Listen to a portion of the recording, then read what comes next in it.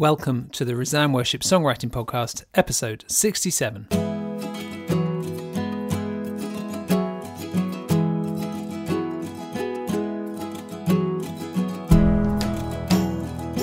This is a podcast to equip and inspire grassroots songwriters serving their local church.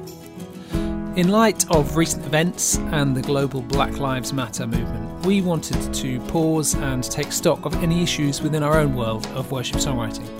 So we were delighted when Noel Robinson, songwriter, worship leader and all-round good guy, offered to come on the show and share some of his own perspectives and experiences so that we could listen to him. Sam caught up with Noel recently, and the rest of this mid-month special will be their conversation. Well, our very special guest today is the founder of the Kingdom Worship Movement. He's a worship leader, he's a songwriter, he's worked with all sorts of people, Israel Houghton, Ron Canoli, Matt Redman, Leland, Graham Kendrick, Lara Martin, and Noel Robinson is also the first Black British artist to sign with Integrity Music. And we are in these days. Welcome, Noel, by the way. Hello. Thanks, Sam. Bless you, man. Thank you so much for doing this. We really, really appreciate it. And, I'm quite torn to speak to you because, honestly, we're a few weeks since the murder of George Floyd. Mm-hmm.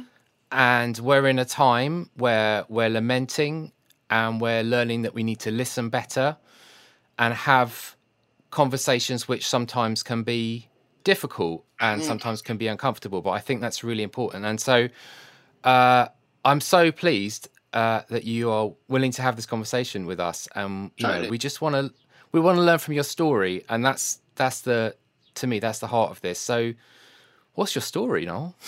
Well, I mean, my story, it starts way back when. I'm the first generation, second generation Windrush.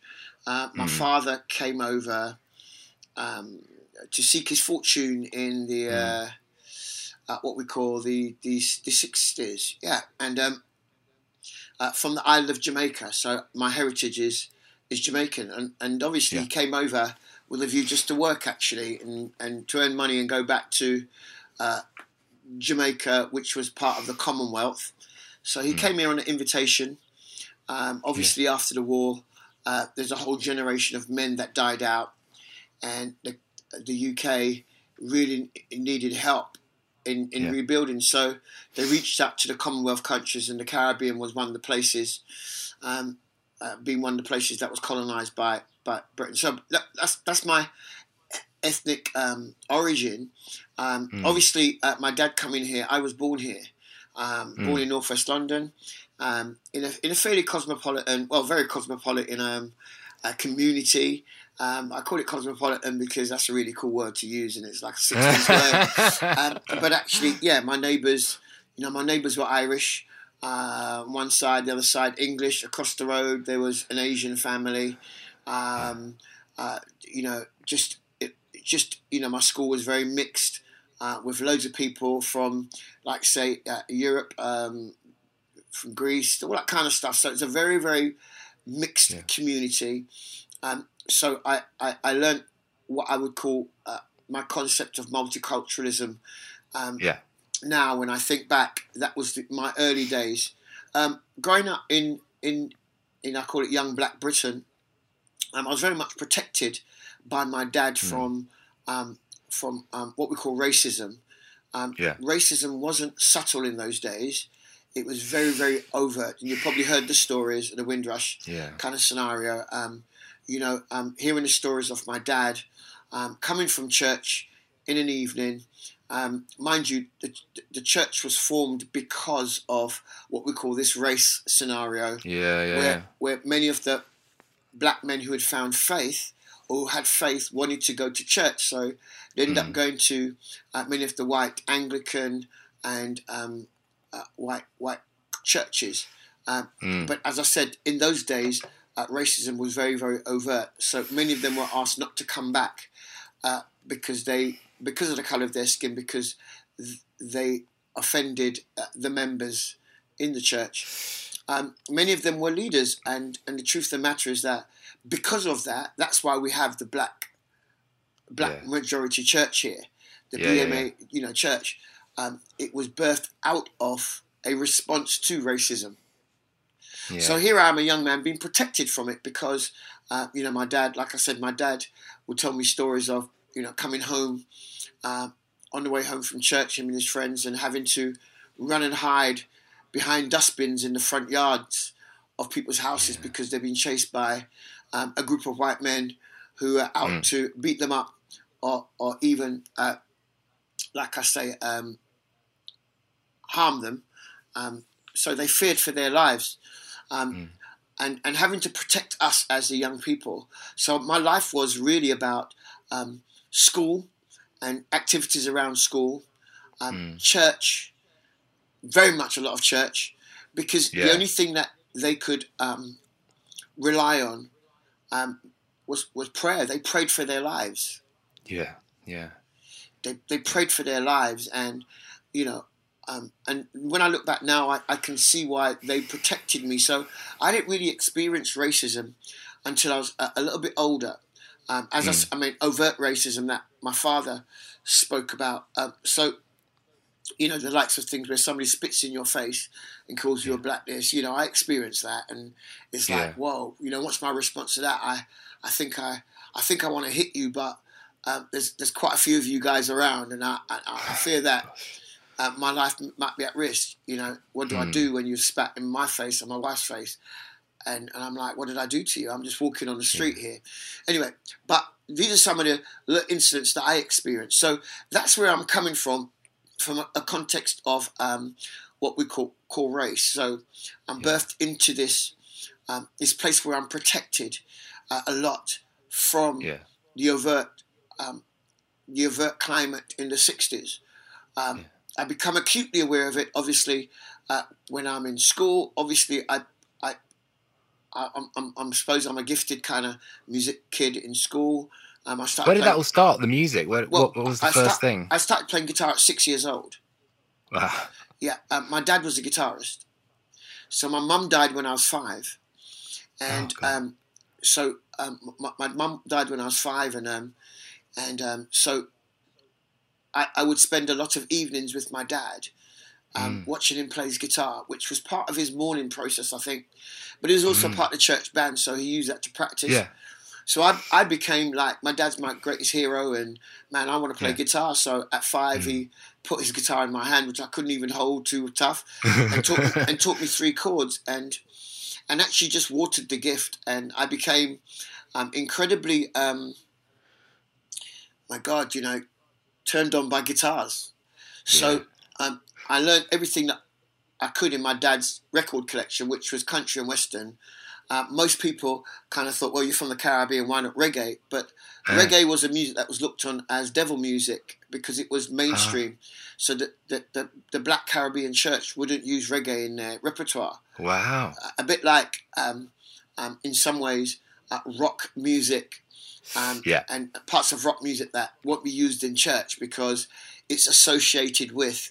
I've since then done lots of teaching on there's nothing wrong with music, but the spirit behind music, because music's the only thing that we have in the world that's given to us by God that can hold a man's intention, revelation, and emotion in a single note at megahertz 441, and that emotion, intention, revelation is felt by another person, and they experience everything that the person playing that note, who has put their feeling, emotion, and revelation in that note. It's the only thing we have. That's why it's a gift of God.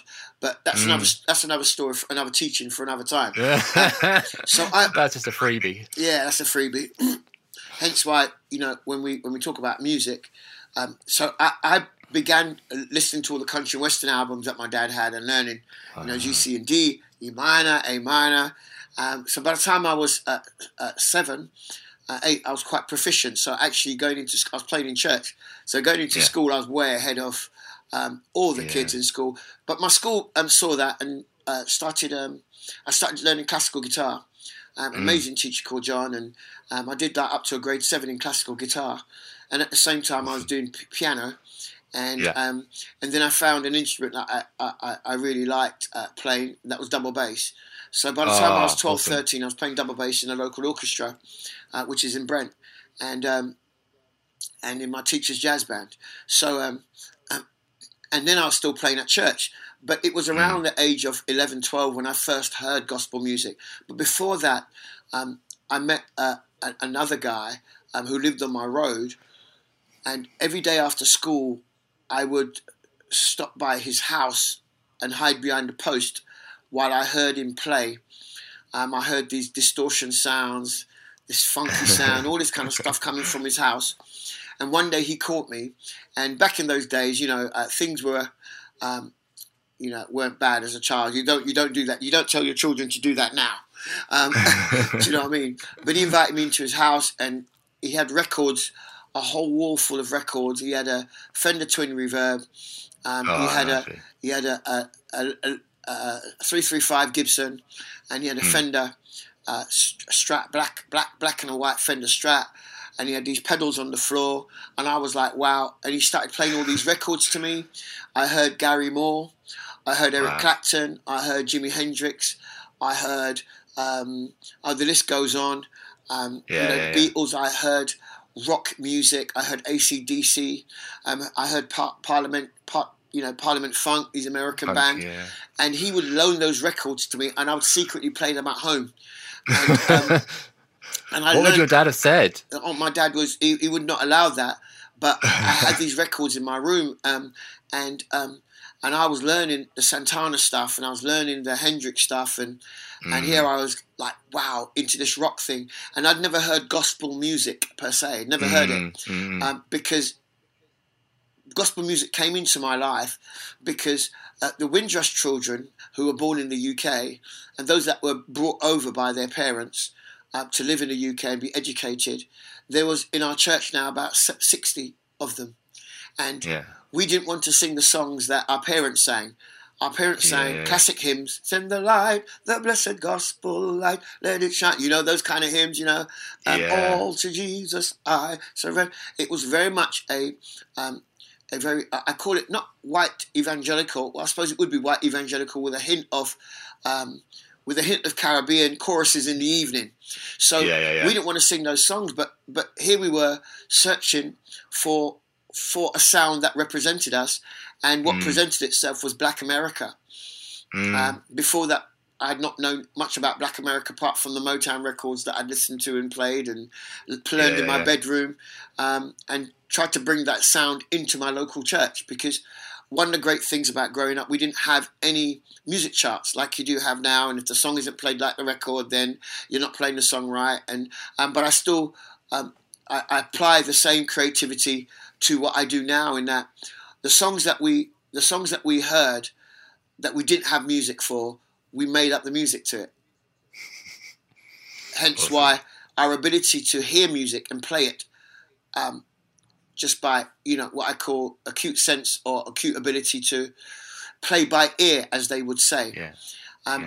There's things that you've learned, applying it to the music, because there's no music chart that says, well, we go from a G to a C to an E minor. So we go, well, why don't we start in the E minor and then go to the fifth, and let's change that chord to a diminished chord, because that sounds better, because that's the note I hear.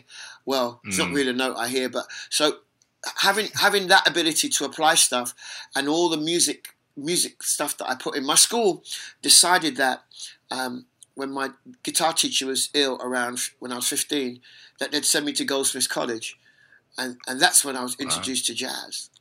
I was introduced to jazz. I got permission to leave school on a Wednesday afternoon, so I studied jazz composition and improvisation for like a couple of terms, and again, that stayed with me, and I suppose applying it to what I was doing every week, and every week for me looked like on a Sunday morning church, on a Sunday evening church, on a Monday night there was some church activity that I had to play at. On a Wednesday night there was a church activity, and on a Friday night. So my actual week was filled with most evenings going to church. After doing your homework, you had to be ready to go to church. Then you'd get home at 9 o'clock or 9:30, and well, depends on who the meeting was. If it was a prayer meeting, it could be a bit longer. But so that's my upbringing in terms of music, worship, and life, really. I I am a witness of his unfailing love. Shame, disgrace, sin no longer I own, no. For his blood, redeemed my life, my heart. He's able, God of wonder. You've grown up with this enormously diverse musical education, country, gospel, rock, classical. You've got all these influences, and you've been very much part of the Black majority church. Now your reach is so much wider than, simply the Black majority church. You're in churches all over the world. How do you find people perceive you when they see you? What are their assumptions? What have been some of your kind of experiences of being a Black artist in the worship world? So I became a part of Graham Kendrick's band, and that's where I think, and I stayed with Graham's band for about 7 years. Yeah. And it became acute to me that there are two worlds existing. So here I was showing up at meetings with Graham, and there may have been 2,000-3,000 people there, actually bigger meetings. And I'd look out in the audience, and I would see very few people that looked like me. Very few. I remember being in a room, and there was two of us on stage that were Black, myself and Steve Thompson. Yeah. I looked out in this room that had maybe 3,000 or 4,000 people, and there was no other Black face. Yeah. I remember doing Spring Harvest and seeing, wow, a room of 7,000 people and no Black people that I could visibly see. And I became acutely aware because at the same time I was now the national music director for the Church of God of Prophecy, which was one of the large Black-led denominations. At the time, it was about 7,000-8,000, maybe 10,000 people. And I was the main musician putting together the whole music program. And here I was talking about worship because I had an encounter with God. Yeah. And my encounter with God touched me to my core. It changed me forever. The validity of that, because, I learned that God doesn't use a man unless he gives him an experience. So I have this encounter with God that I can't explain it. And God gives me the explanation for his presence. So I start using the term worship in my church and worship leader. And there wasn't a term called that in my church. Yeah. I talk to people now and said, what do you do? I'm a worship leader. It didn't exist, in the 80s and 90s. I was a young guy, and I'd met this guy called Graham who was described as a worship leader. And I felt somewhere along the line that God said to me that, well, not somewhere, he did. I called you for the house. Now, I thought that the house was my local church, which is about 500 Black people in Harlesden. I didn't need anything outside of that because you got a church of 500 people, you got a choir, young people of 100. Church was the life of everything. Our music, we were able to express ourselves fully in our music. It wasn't, you name it, funk, whatever was happening in the mainstream, man, we were bringing it to church. And we were putting it in the song. So, a song like Shine Jesus Shine would not sound like Graham's version. There'd be quite a lot of different chords in it. Yeah. We might change the rhythm a little bit, always maintaining the melody, because that's the actual game. Yeah. The actual game is don't change the melody or the words.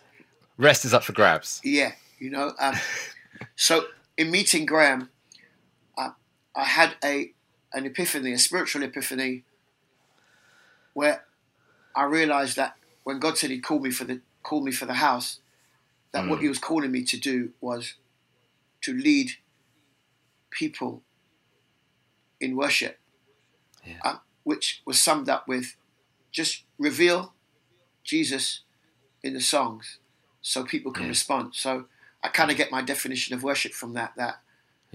Worship is humanity's response to the revelation of who Jesus is. In that moment of epiphany, I become really hungry for the presence of God. Yeah. And it really marks me. It marks me in such an incredible way that when I think back nearly 30 years ago, that very moment is still real in my soul. This desire for his presence, not the music.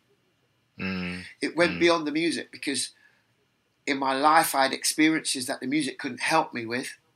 And because it couldn't help me, the only thing I had was the presence of God. So I am not a product of music. I'm a product of the presence of God that said that did what it said it would do. I'm a lifter of your head. I am your provider. I'm your protector. I'm your deliverer. I'm your healer. So I began to realize that this encounter with God was something more than me just playing chords and being a great musician. And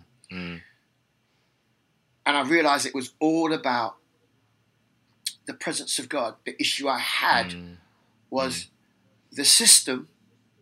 The system that was there would not recognize, so my own black church movement would not recognize a worship leader.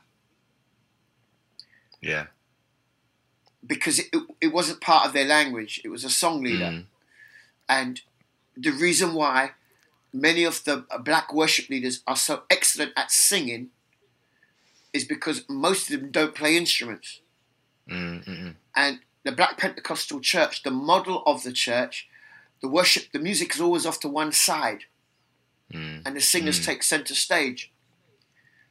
Hence why singing is the primary gift of worship in the black church expression.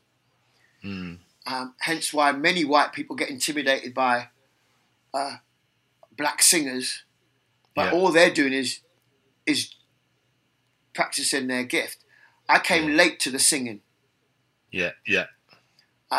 So most of our singers emulated the sounds that they heard, a bit like my accent is London. Why? Because I was born in London. Because everybody around me speaks like this. I don't have a Caribbean accent because I wasn't born in the Caribbean. I wasn't born in Africa. I don't have an American accent because I wasn't born there. My culture is British. My language is British. Everything about me is British. But everything about me has a dual heritage to it. Because I'm Caribbean ethnicity with a British. So I am two cultures in one. So I don't have a problem communicating with white folk, if that makes sense, if it's a black and white issue, because I am part of the culture.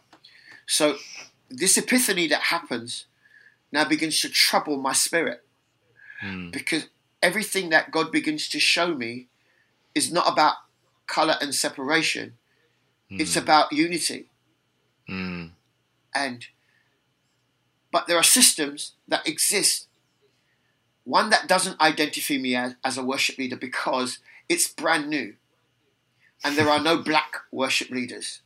That I can go, well, I'm going to be like him. So many people could say, well, I'm going to be a Hendrix because I see Hendrix, or I'm going to be this is what we do as young people. I'm going to be a this. There was nothing like that apart from Black America. So the issue around it, there was another system that existed as well. That although I could play in that system, but I'd never be allowed to stand in the front. So the word black became synonymous with, or the word gospel became really the definition of gospel or black. The word gospel, because even now probably in your language, subconsciously, you go, oh, that's gospel. And you're not really talking about the style of music. Yeah. You're actually talking about the colour of a man's skin. Yeah. Wow. That's kind of like... Did you experience that? You experienced that today with people saying, oh, he's a gospel artist, he's in the gospel charts, da-da-da-da. Totally. Right. So, I had a church ring me, and it's a real experience. Not too long ago, a huge church, massive church, ring me, and I'm talking about, not in this country, in Europe, and they're a bit behind with the stereotype thing, and the colour, the race appropriation thing, and they asked me to come and do a Oh Happy Day night, basically a gospel night. So me being the kind of guy that I am, and I've learnt to confront it in love and grace, and just try to help people with understanding. People love gospel music, and so I said, what songs do you want to sing? And he started talking about, well, Oh Happy Day, This Little Light of Mine. Gosh. And I basically said to him, I don't do those songs.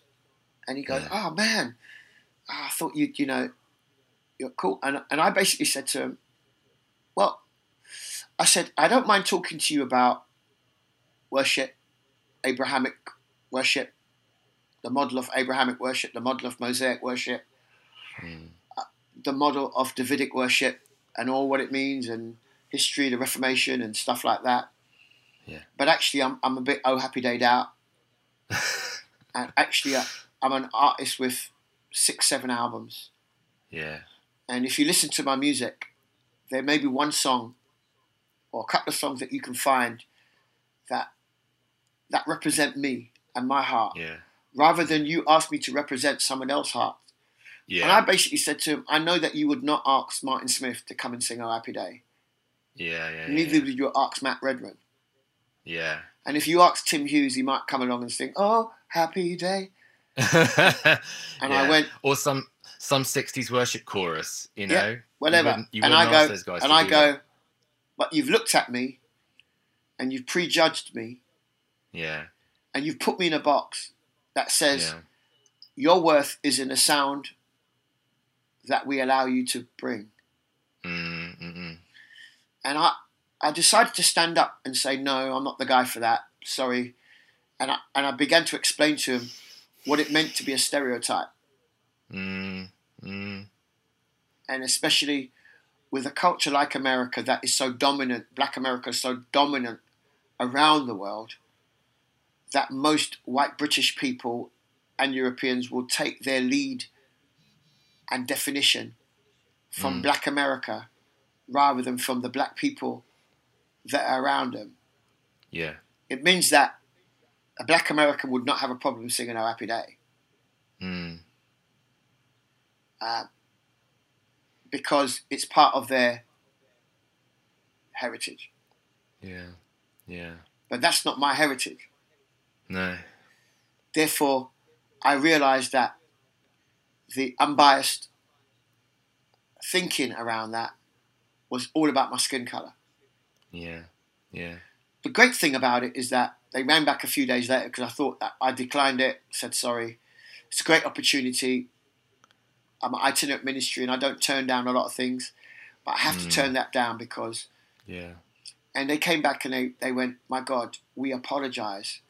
We are so sorry. We did not realise that this is an offence to you and the Black people around us. Yeah. We've listened to your albums and we found these amazing songs. Wow, why haven't we heard them? Why haven't we heard them before? And I go, I'm a part of a system that's put me in a box, that's told me this is as far as I can go. Yeah. So my heart has always been to show people that there is a depth and a reality to my own experience that's not based on these happy clappy songs that you've put on me. Nothing against Oh Happy Day. My guys are always saying, why are you doing that? I used to direct choirs so I know what I'm talking about. Yeah. I can talk about instances, being invited to lead worship at Spring Harvest, and being told, look, Noel, you can't do it like how you do it in the black church. You've got to tailor it down. Don't talk to the audience. Don't do this stuff. And I'm like going, wow. oh, you're painting a picture of me and you want me to put on somebody else's armour. Yeah. Why is it that you don't trust my Britishness to connect with white people? Yeah. Or were you trying to protect the white people from the black Noel Robinson? Yeah. It showed up in, and just giving you some examples, I mean, yeah, it's great. Where the record label is quite interesting. I'm signed to Integrity, and Integrity's done amazing things in the last 4 or 5 years. Mm. In the last 4 or 5 years to challenge the status quo of people's thinking. Mm. And I remember back in the day where, I was released at the same time as another well-known worship leader. Yeah. But in the system, I was licensed. And being licensed meant that they would take your product and market it and sell it. Yeah. And the first thing was, I said, I don't want my product to go in the black section because it's a worship album. Yeah. But it was placed there. Yeah.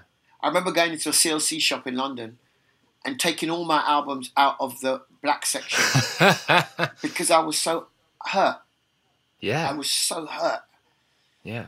And putting it in the worship section with Matt, Tim, Martin Smith, Paul Baloche.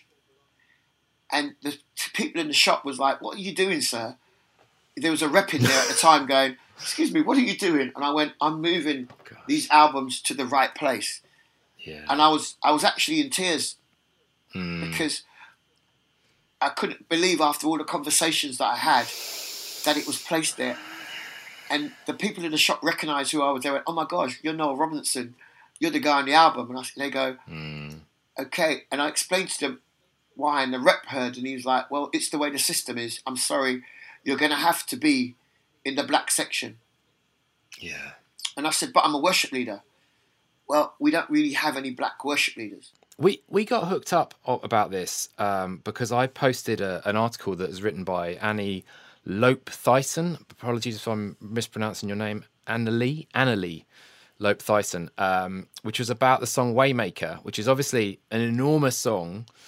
And she's pointing out that this is written by a Nigerian songwriter who I believe you know, Sinak. Yeah, Sinak, yes, a friend of mine. This has become this enormous song worldwide, and the versions which are generally shared and known and used are the ones by white artists.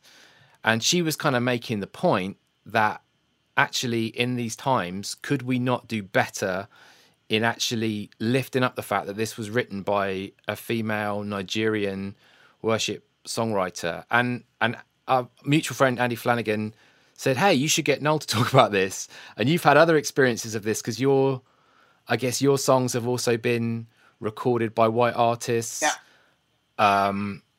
And yeah, I just really love to get your perspective on this. My perspective on it is that many, many years ago, I was asked by the record company to, I told you about how we grew up with music and we're able to flip a song, different styles, different thing. Yeah. And I was asked to do an album of the top 10 CCLI songs to produce and create with a different style on it. So the songs could be brought into the black community, so to speak, that kind of thing. And I was really excited about this because I was like, wow, yeah, I'm going to do this job. Da, da, da. And again, I have an epiphany where the Holy Spirit arrests me. And I'm being honest, the words that came to me were, I have blessed you and gifted you in such an incredible way. And you're going to use your ability to propagate somebody else's seed when I've planted so many seeds in you. Yeah. And I actually went back to the company and says, I don't think I'm going to do it. Why? And I said, I'm not going to do it until you sing my songs. I'm not going to sing your song until you sing my songs. Yeah. Yeah.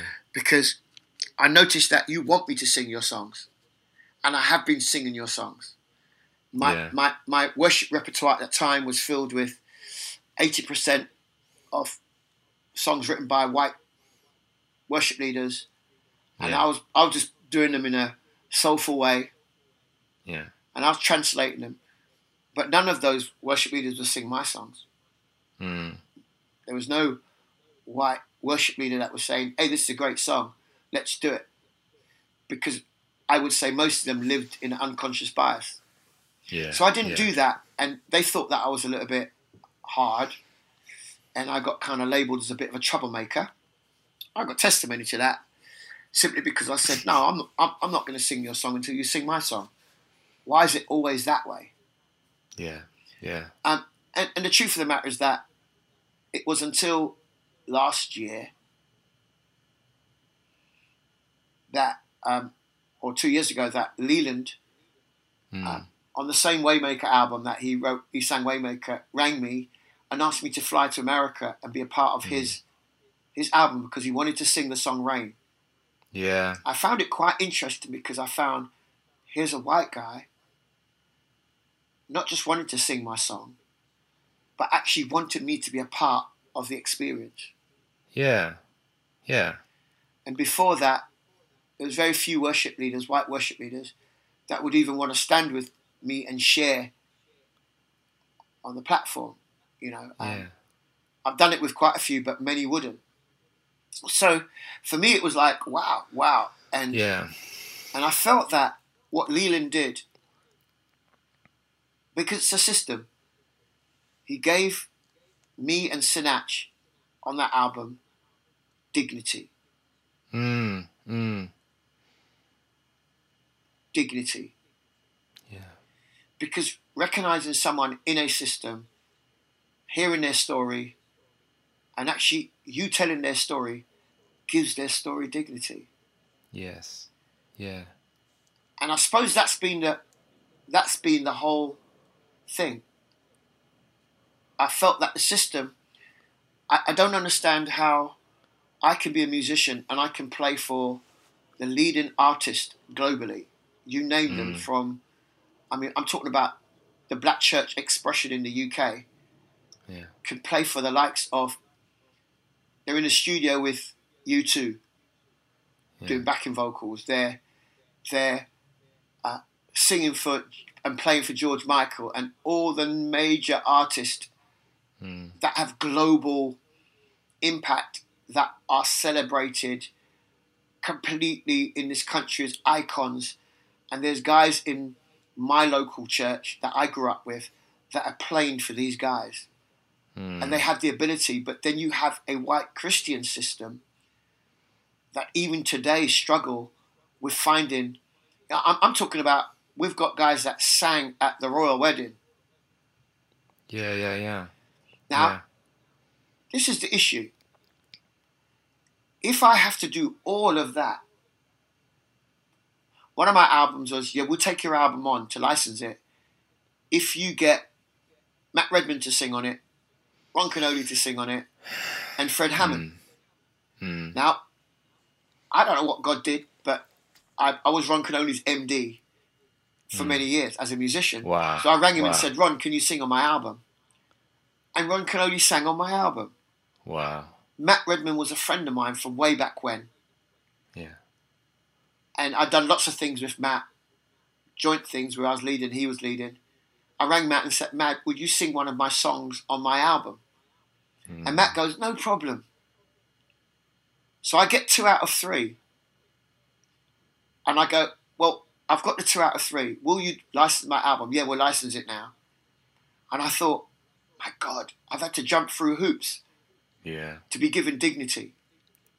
I look at my fellow musicians who every week in, week out, well, not at the moment, you see them on the platforms, headlining at Glastonbury, being the finalist on all the singing shows. Yeah. They love the Lord and they want to do gospel. But here is a system that puts them in a box and says that you're really gifted, but you don't look like we can use you.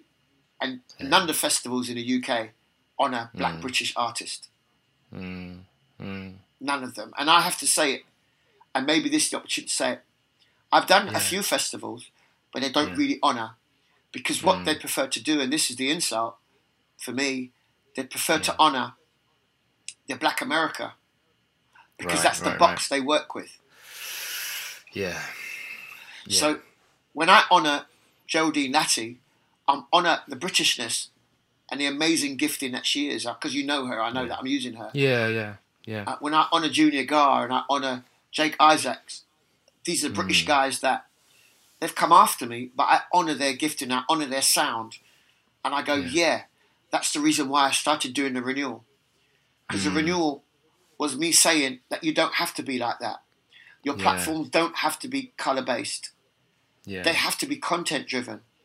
So I've had Martin Smith, Matt Redman, Tim Hughes, Hillsong, Worship Central. I've had the guys come and stand on my altar. I don't see it as a platform. They may have, but it's an altar. I've had the Spanish-speaking church, which I've helped to bring dignity. I've had the Portuguese-speaking church, the Polish church, the Bulgarian, the Tamil, because in our society there is something, and I know the dominant culture is predominantly white, and it has a white context to it, but there's something about bringing dignity to people by allowing them to tell their story and giving them centre stage. I've had the African Nigerians, the Ghanaians, the Zimbabweans, and we've all stood in the building on the altar and said, where's your offering? Sing what you would sing. And I'm not judging you by whether you are super duper gifted or you can play the chords right. The fact that you bring your heart to this place honours the presence of God. This is what I'm talking about. So when we talk about systematic stuff, we have to take into consideration that it's biblical. It suggested that Moses' wife was black, hence the kickback against his wife. Okay, wow. It suggested that Peter, who received the prophetic word from Jesus, when Jesus asked, whom do you say I am? And what happens is that Peter goes, thou art Christ. He has a revelation of Jesus, an incredible revelation. And Jesus goes, my God, flesh and blood didn't reveal that to you.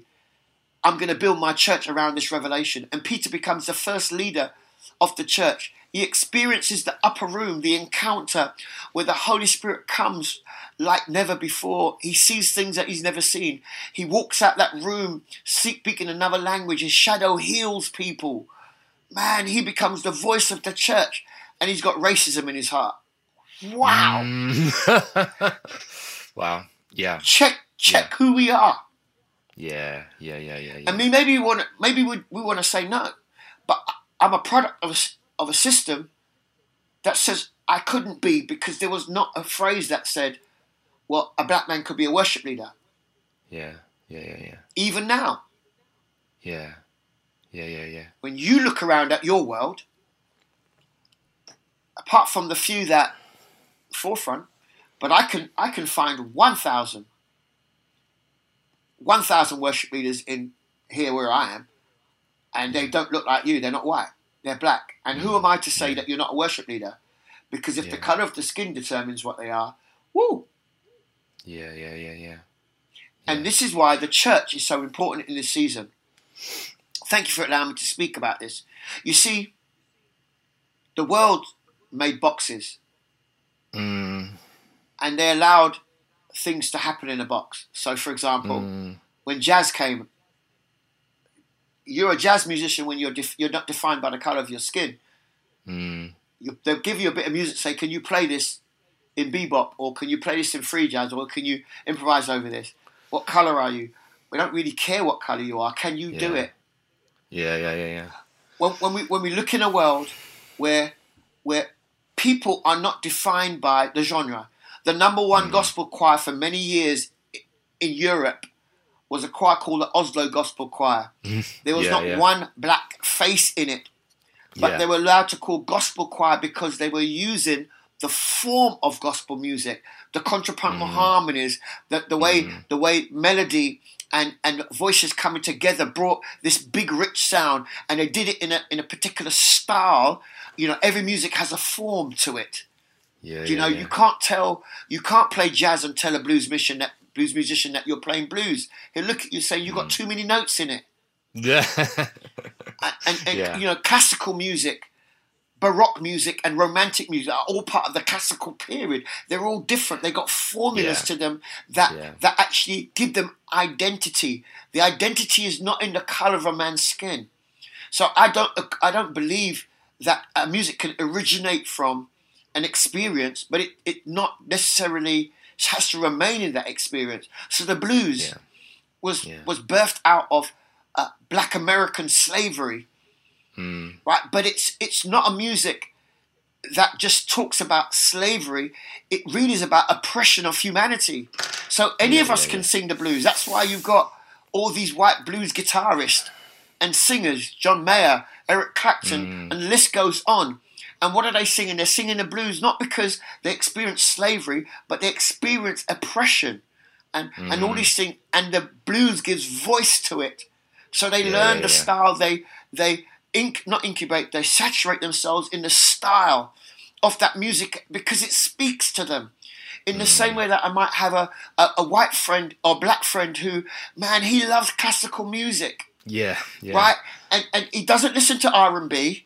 He might have it doesn't, that's not his thing. He puts on a bit of Tchaikovsky, or puts on a bit of this, and guess what? He sits down and he has an experience listening to the music.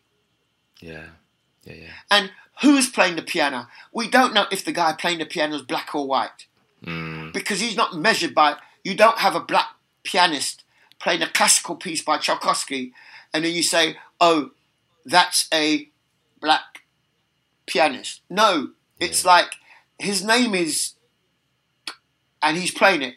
And it so happens that you find out that he's black, you go, wow, I didn't realise that he was black. It's not obvious because I can't see him. I can't see him on the record.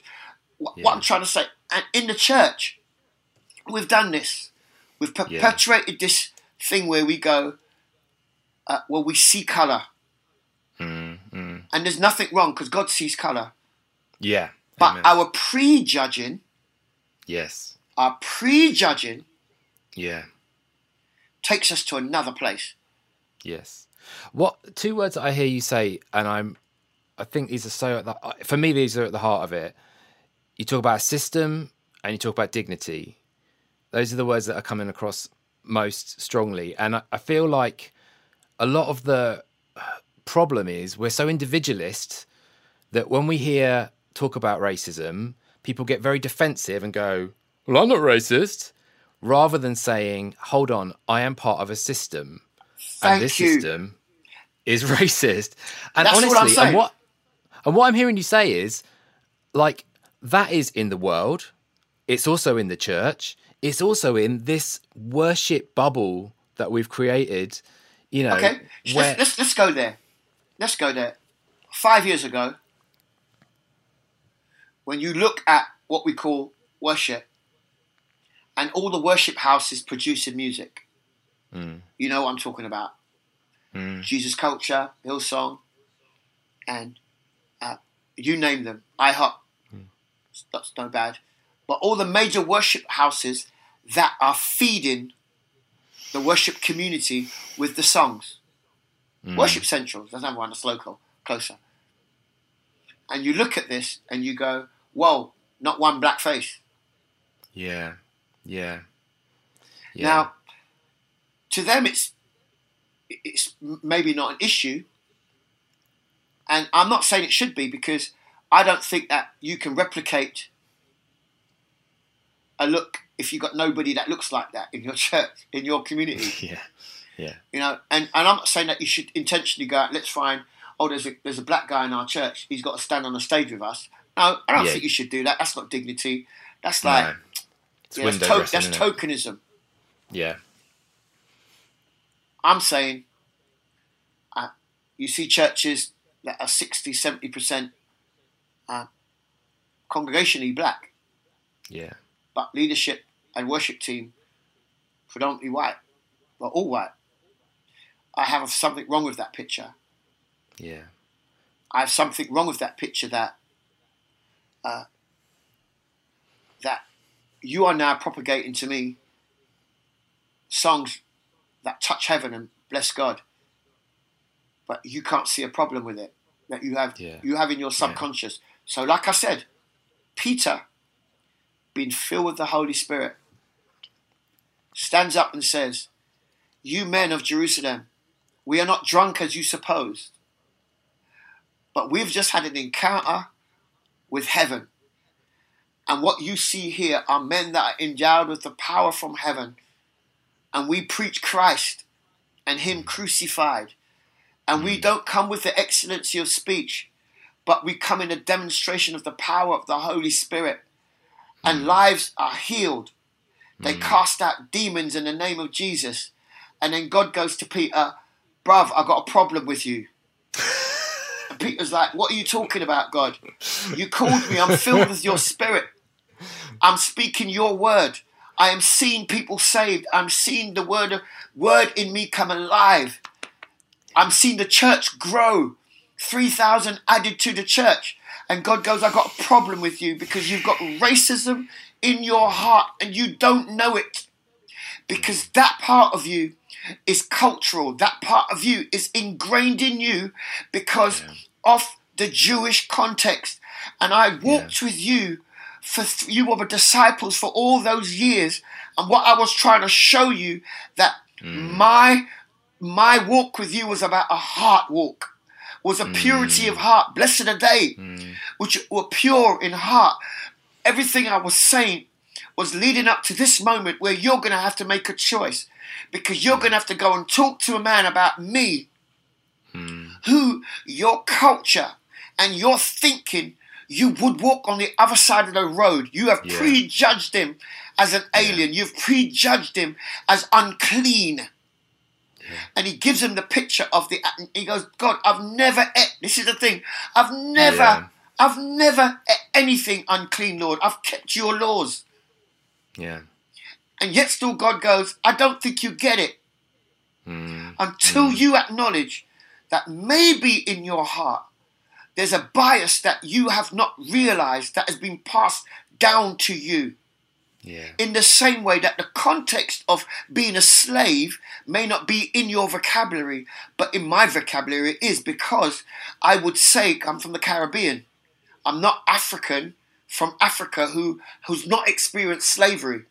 I've experienced oppression, but I would say that my great-great-grandmother or grandfather were slaves of British plantations. Maybe 150, 180 years ago. That's all I'm saying. It's in my head. And I'm not saying that you got to say sorry. I'm going to say, hold on a second. Are you aware? Yeah. Are you aware that your thinking has been taught to you? Yeah. Because in the same way that I have a British accent and I was born in England, and when I go to Jamaica, they look at me and they go, "You ain't Jamaican." And I go, "Yes, I am." They go, "No, you ain't. You don't sound like us. You don't look like us." And then I go, "Well, I must be British." And here I'm part of a system of a Christian community. So all I'm doing now, I'm not pointing anybody out as a racist. No way at all. Because if we're products of our culture, when God reveals to heal, we've got to take note. And taking note is the conversation me and you are having. Yeah. I'm not saying to you that you are. I'm saying to you, if Peter, who was filled with the Holy Spirit, man, was one of the most amazing men that we speak about in the Bible. He was called of God, done the work of God, miracles, signs and wonders. But what was found in him was he had a bias. Yeah. If you checked your heart, what do you think you would find? Yeah, exactly. I think something that people will need help with, if they're anything like me, is we hear this word dignity, and we hear the stuff about the music styles being formulas, and they may come out of one culture, but anyone can learn that formula. And I know that I have wrestled with what I perceive as the importance of singing songs from other cultures, because if I only sing songs from my culture, then I'm not celebrating the breadth, I'm not giving dignity, to the fullness of the people of God. But I think something that people worry about is the kind of, whether you call it cultural appropriation or whether you call it, someone said to me, when you hear white people play reggae, it always sounds awful, right? And he said to me, that's the same problem with white worship leaders trying to do black styles. And I didn't agree with that, but I think that is a perception that is out there. And how can we take steps towards having a broader repertoire, but in such a way that gives dignity? Okay, I'm going to throw a couple of stories in here. The songs that I write, like I said, I'm from a different context. The songs that I write are melodic. They're written in English. They're not that hard to play. They're not that hard to sing, because half my band or a quarter of my band is white. They play the songs exactly how I want them to play it. Because one of the remits are, I don't care what colour you are, when the keys in my band, because I'm itinerant and we hold a standard, and the standard's got to be part of it's got to be musical. Yeah. I don't care what colour you are or where you're from. If you can't sing it and you can't hold harmonies, you can't be with me. Yeah. Because the requirement of my music is that the singers have to be able to sing in harmony. You may have a beautiful tone, but if you don't understand harmony, you're going to struggle. And rather than put you through that, right? You see, we majored, and we've been majoring on an expression, and this is deeper than that expression. I don't think anybody's asking anyone to try and do a black thing. I'm going to give you another story. A few months ago, I was invited to do a worship set at a very big event up north. They wanted me just to come along and I'd work with their band. And I was like, yeah, fine. So I sent through some of my songs, because I doing covers is not the way at the moment for me, in that kind of way. So I sent through my songs, and I sent through songs that I believe that they can do. And they learnt them very well. They actually said to me, wow, it was great just learning something fresh, doing something different. Yeah. And you've added a few little things in there, little riffs and stuff that we got our teeth into. So I'm giving you, if you feed people potato and you tell a generation that potato is what you eat, and then you add rice to it, and you ask them, have you ever tried rice? And they'll probably decline it and then you ask the question, have you ever tried rice? They'll go, no. And I go, so how do you know you don't like it? Because you've already prejudged. Yeah. I'm just showing you. So this band, they learnt the songs that I gave them. Most of the songs that I gave them, I said, do it in the best way you can. We'll work it out when we get to rehearsal. But something struck me when it came to singing Rain. So I said to them, yeah, we're going to do Rain. They go, yeah, we love that song. So I said to the band, and I have to admit, the band was white. Not a problem. They did really well. The drummer was really cool. They might have been a little bit on edge because I'm a musician, and they're like going, "Oh my God, we've got to get the music right." Like we all are. I mean, when I'm playing for other men, I've got to get the music right. I don't, Yeah. So they started playing the song, and I went, "Oh, you've changed a slight arrangement." And they went, I said, "What version of Rain did you listen to?" And they said to me, we listened to Leland's. And I went, "Why did you listen to Leland's?" Because we thought that was a really cool version of it. So I said, "Have you ever heard my version of it?" And they went, "No, we've never heard your version of it." And I went, "I wrote the song." Yeah. And they went, and I said, "As a musician, if you had written a song and you asked me to play for you, but other people had covered it, whose version do you think I should listen to?" Yeah. Why would I go? And I went, I wonder if that's an unconscious bias. Said rain, rain on me.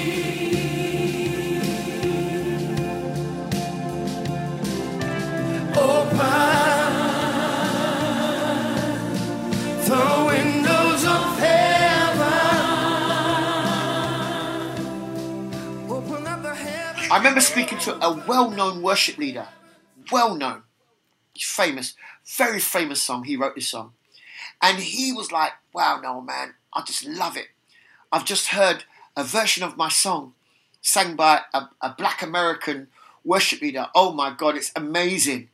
And the song has gone far. And he was just celebrating that song. And I turned around and said, yeah, but have you sang his song? And he goes, I don't really know his songs. And I go, why not? Well, yeah.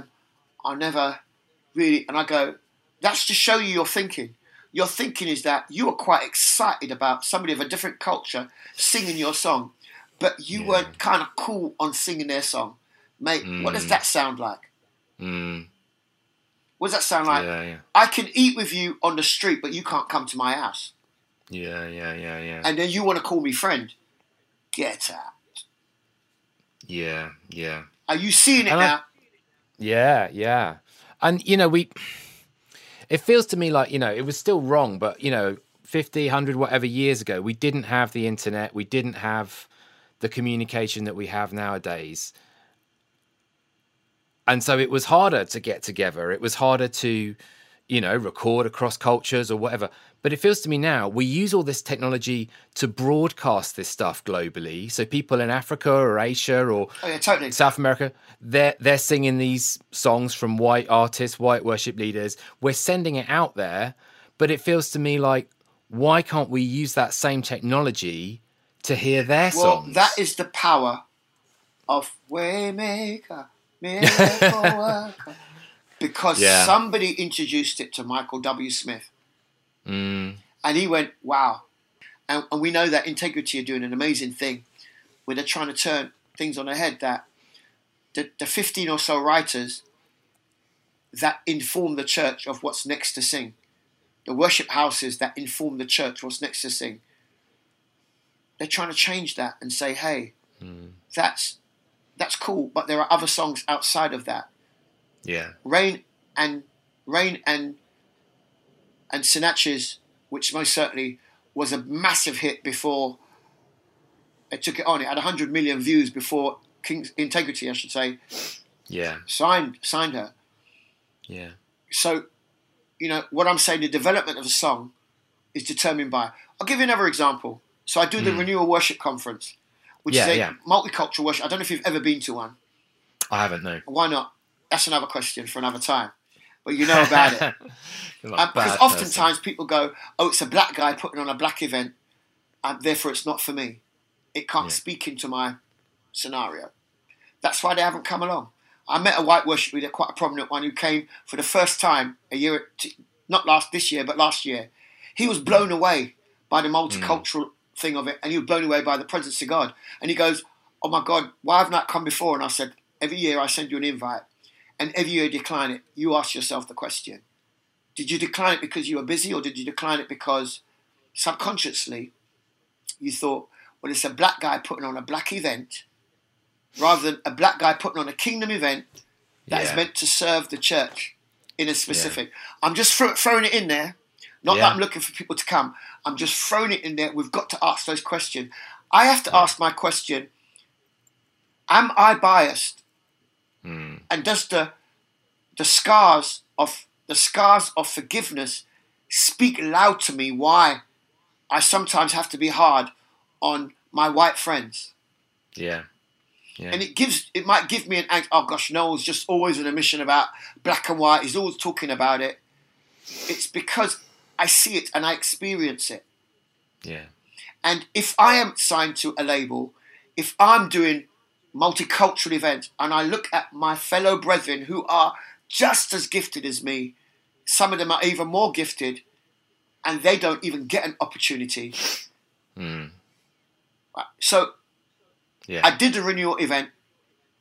At this event, I always invite the press, and the press that are invited are the magazines come, the Christian press, from Christianity, everybody. I also invite radio producers, radio stuff, because the music's important. In this event, I had Matt Redman, Hillsong, Graham Kendrick, Stuart Townend, which were the white worship leaders. The black worship leaders, I had Moiwa, Sonny Badu, Ghanaian, Moiwa Nigerian. I had Spanish-speaking, a girl called Marilyn. She's one of the leading Spanish worship leaders in the UK. I had some input from a Tamil church. Great. And this is what happened. The green room is filled with all these people, because the green room is actually quite a really cool place. This is where everybody mixes. This is where relationships are formed. Right? And a producer of a well-known radio station, not just of a program, gets a press pass and comes into the green room and starts pulling out all the white worship leaders to interview them for their program. Oh, my word. I'm in the green room talking to lots of people, and I'm watching this unfold before my eyes. I don't have a problem because they're given the permission to interview all the worship leaders. And if you've ever seen a Kingdom Worship Movement renewal poster, you see all these faces on it. There's a reason why I put the faces on it. Yeah. And this person interviews every one of those guys. So I approached them and I went to them and I said, I noticed that you're interviewing all the worship leaders. So cheekily, as Noel does, do I get an interview? And most people who know me, they know that I'm cheeky. Like, do I get an interview? I'm one of the worship leaders.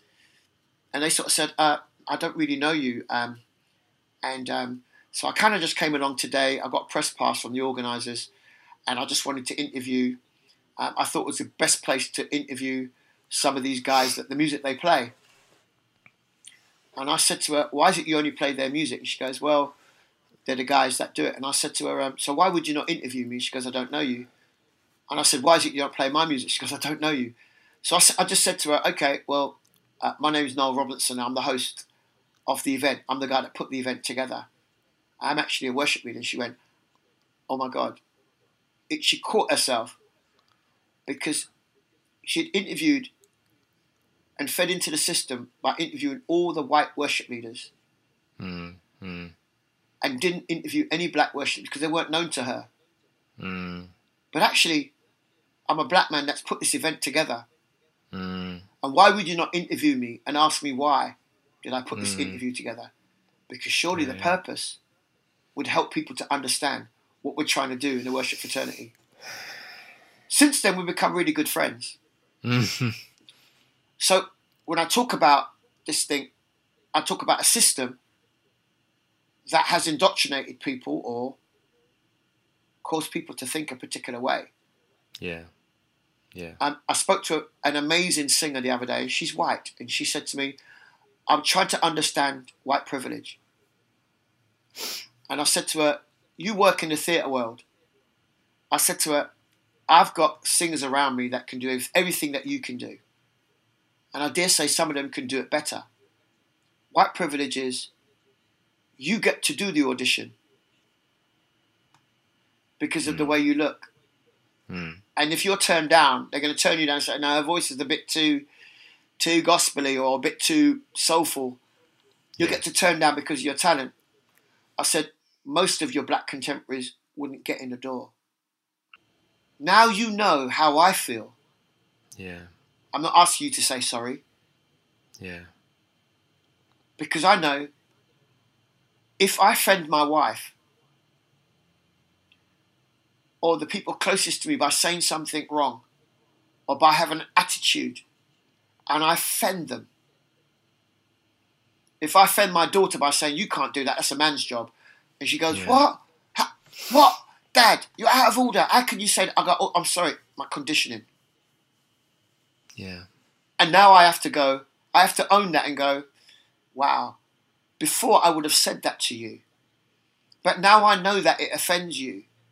And me very thinking, What's in a man's heart, my very thinking actually is an offence, even if you don't know it. Yeah. Then I have the ability That's right. to change that. Yeah. Yeah. I go, why is the system biased against Black Britain? Yeah. Yeah. Is it because the style of music? No. But you live in a system that you've been fed potatoes all your life. They've told you that this is what worship looks like. I sat at a table with some company executives, and I said, describe to me what a worship leader looks like, an anointed worship leader. And it's the truth. What they described to me was my white contemporaries. So I said to them, from what you've just described, I now know that I am not anointed and I'm not a worship leader, because none of your description, apart from the heart, matches me. And they went, no, you are a worship leader.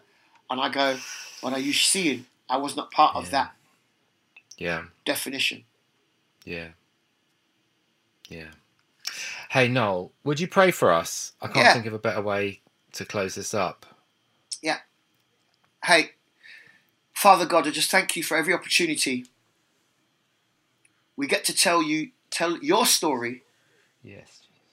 In the context of our story. Lord, you're a God that we recognize that your story supersedes all our stories. That's right. Because when we embraced your story, you gave us a new story. Yes, Jesus. A story of redemption. A redemption of humanity that you love so much. That you went to the cross. Not for a white church. Not for an African church. But you went to the cross for every single human. 7 billion of us. The power of that experience brought us into the revelation of who you are. Father, we've always said that we want to be your hands and your feet and your voice to a broken generation. Well, here I am, Lord. Here we are, Lord. A broken generation. That's right. A generation that has been informed by the misdemeanors of previous generations. Yeah. A generation that has taken our identity from a broken place. Yes, Jesus. That have used your name. Have mercy, God. That have used the knowledge of your heart for us to bring about pain and hurt to each other. And Father God, I pray, Lord, to heal our land. Heal our world. Heal our land, God. Of the greatest crime that we could commit against each other. Jesus. Slavery of the mind, slavery of culture. Jesus. Where we dominate each other. Where we dominate each other and the way we do and the way we think things by our own thinking and reasoning. And dear God, give us your mind. Give us the mind of Christ. Give us a heart, Lord, like David, that pursues your presence.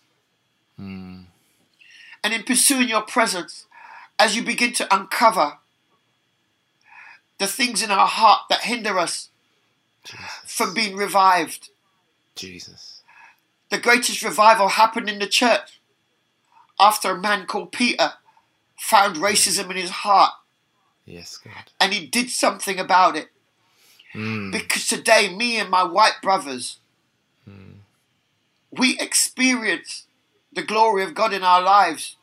Yes. Because Peter received the unveiling of the things that held him back. We are living in a tsunami of Acts 2 because he did that. Yeah. Father, open our hearts where there is prejudice, where we prejudge. Yeah. And Lord, it's prejudged because of colour, not because of ability. Because God, I'm not going to give a 5-year-old £100 and ask him to be wise with it because he doesn't know the value. But Lord, even as we know the story as my story is shared, when people hear this, let them handle it with the dignity that it deserves. That's right. That's right. Not because I demand it, Lord, but because my story is your story. Yes, Jesus. And what you said, Lord, what I do for the least of these, I am least. I'm the least of these. And my story is a story of your redemption. Yes. That God. frees me from slavery of my mind, slavery Yes, of my habits, slavery of my heart, Yeah, God. and frees me of slavery of thinking and the systems. Lord, let your kingdom come in our hearts. Yeah. Yeah. Let your kingdom come into our hearts, Yes, God. that we, the church, together, will be the lighthouse that the world looks to, Yes, God. because we now understand the greatest sin. Yeah. The greatest sin would have been for Peter to dismiss what you were showing him. That's right. But greatest act of obedience was that he opened the doors for us Gentiles, all of us, That's right. to see you, and you be revealed in our cultures, in our languages, the same Jesus. That's not a white Jesus with blue eyes, but is a Jesus that goes beyond and transitions beyond the humanity, that speaks of heaven. And right now you sit at the right hand of the Father. Yeah. Father God, I thank you for this moment in time, Yes, God. that we are able to uncover and unveil truth. Yes, God. And from that place of truth and revelation, we walk with our heads up high, in dignity, in knowing that we don't live in the past, but we live it in the present. That opens up the most amazing future That's right. for the kingdom of God in this earth. Jesus. That 7.5 billion people will come to know the power of the cross of Jesus in their lives. Because when we stand not as white saviors or black saviors, but we stand in that place where we represent Jesus, Yes. the Christ, Son of the living God. Thank you that you open our eyes to see beyond sight. Thank you that you open our ears to hear beyond hearing. May we forever walk in the truth that we have now found. In Jesus' name, amen. Yes, God. Amen. Amen.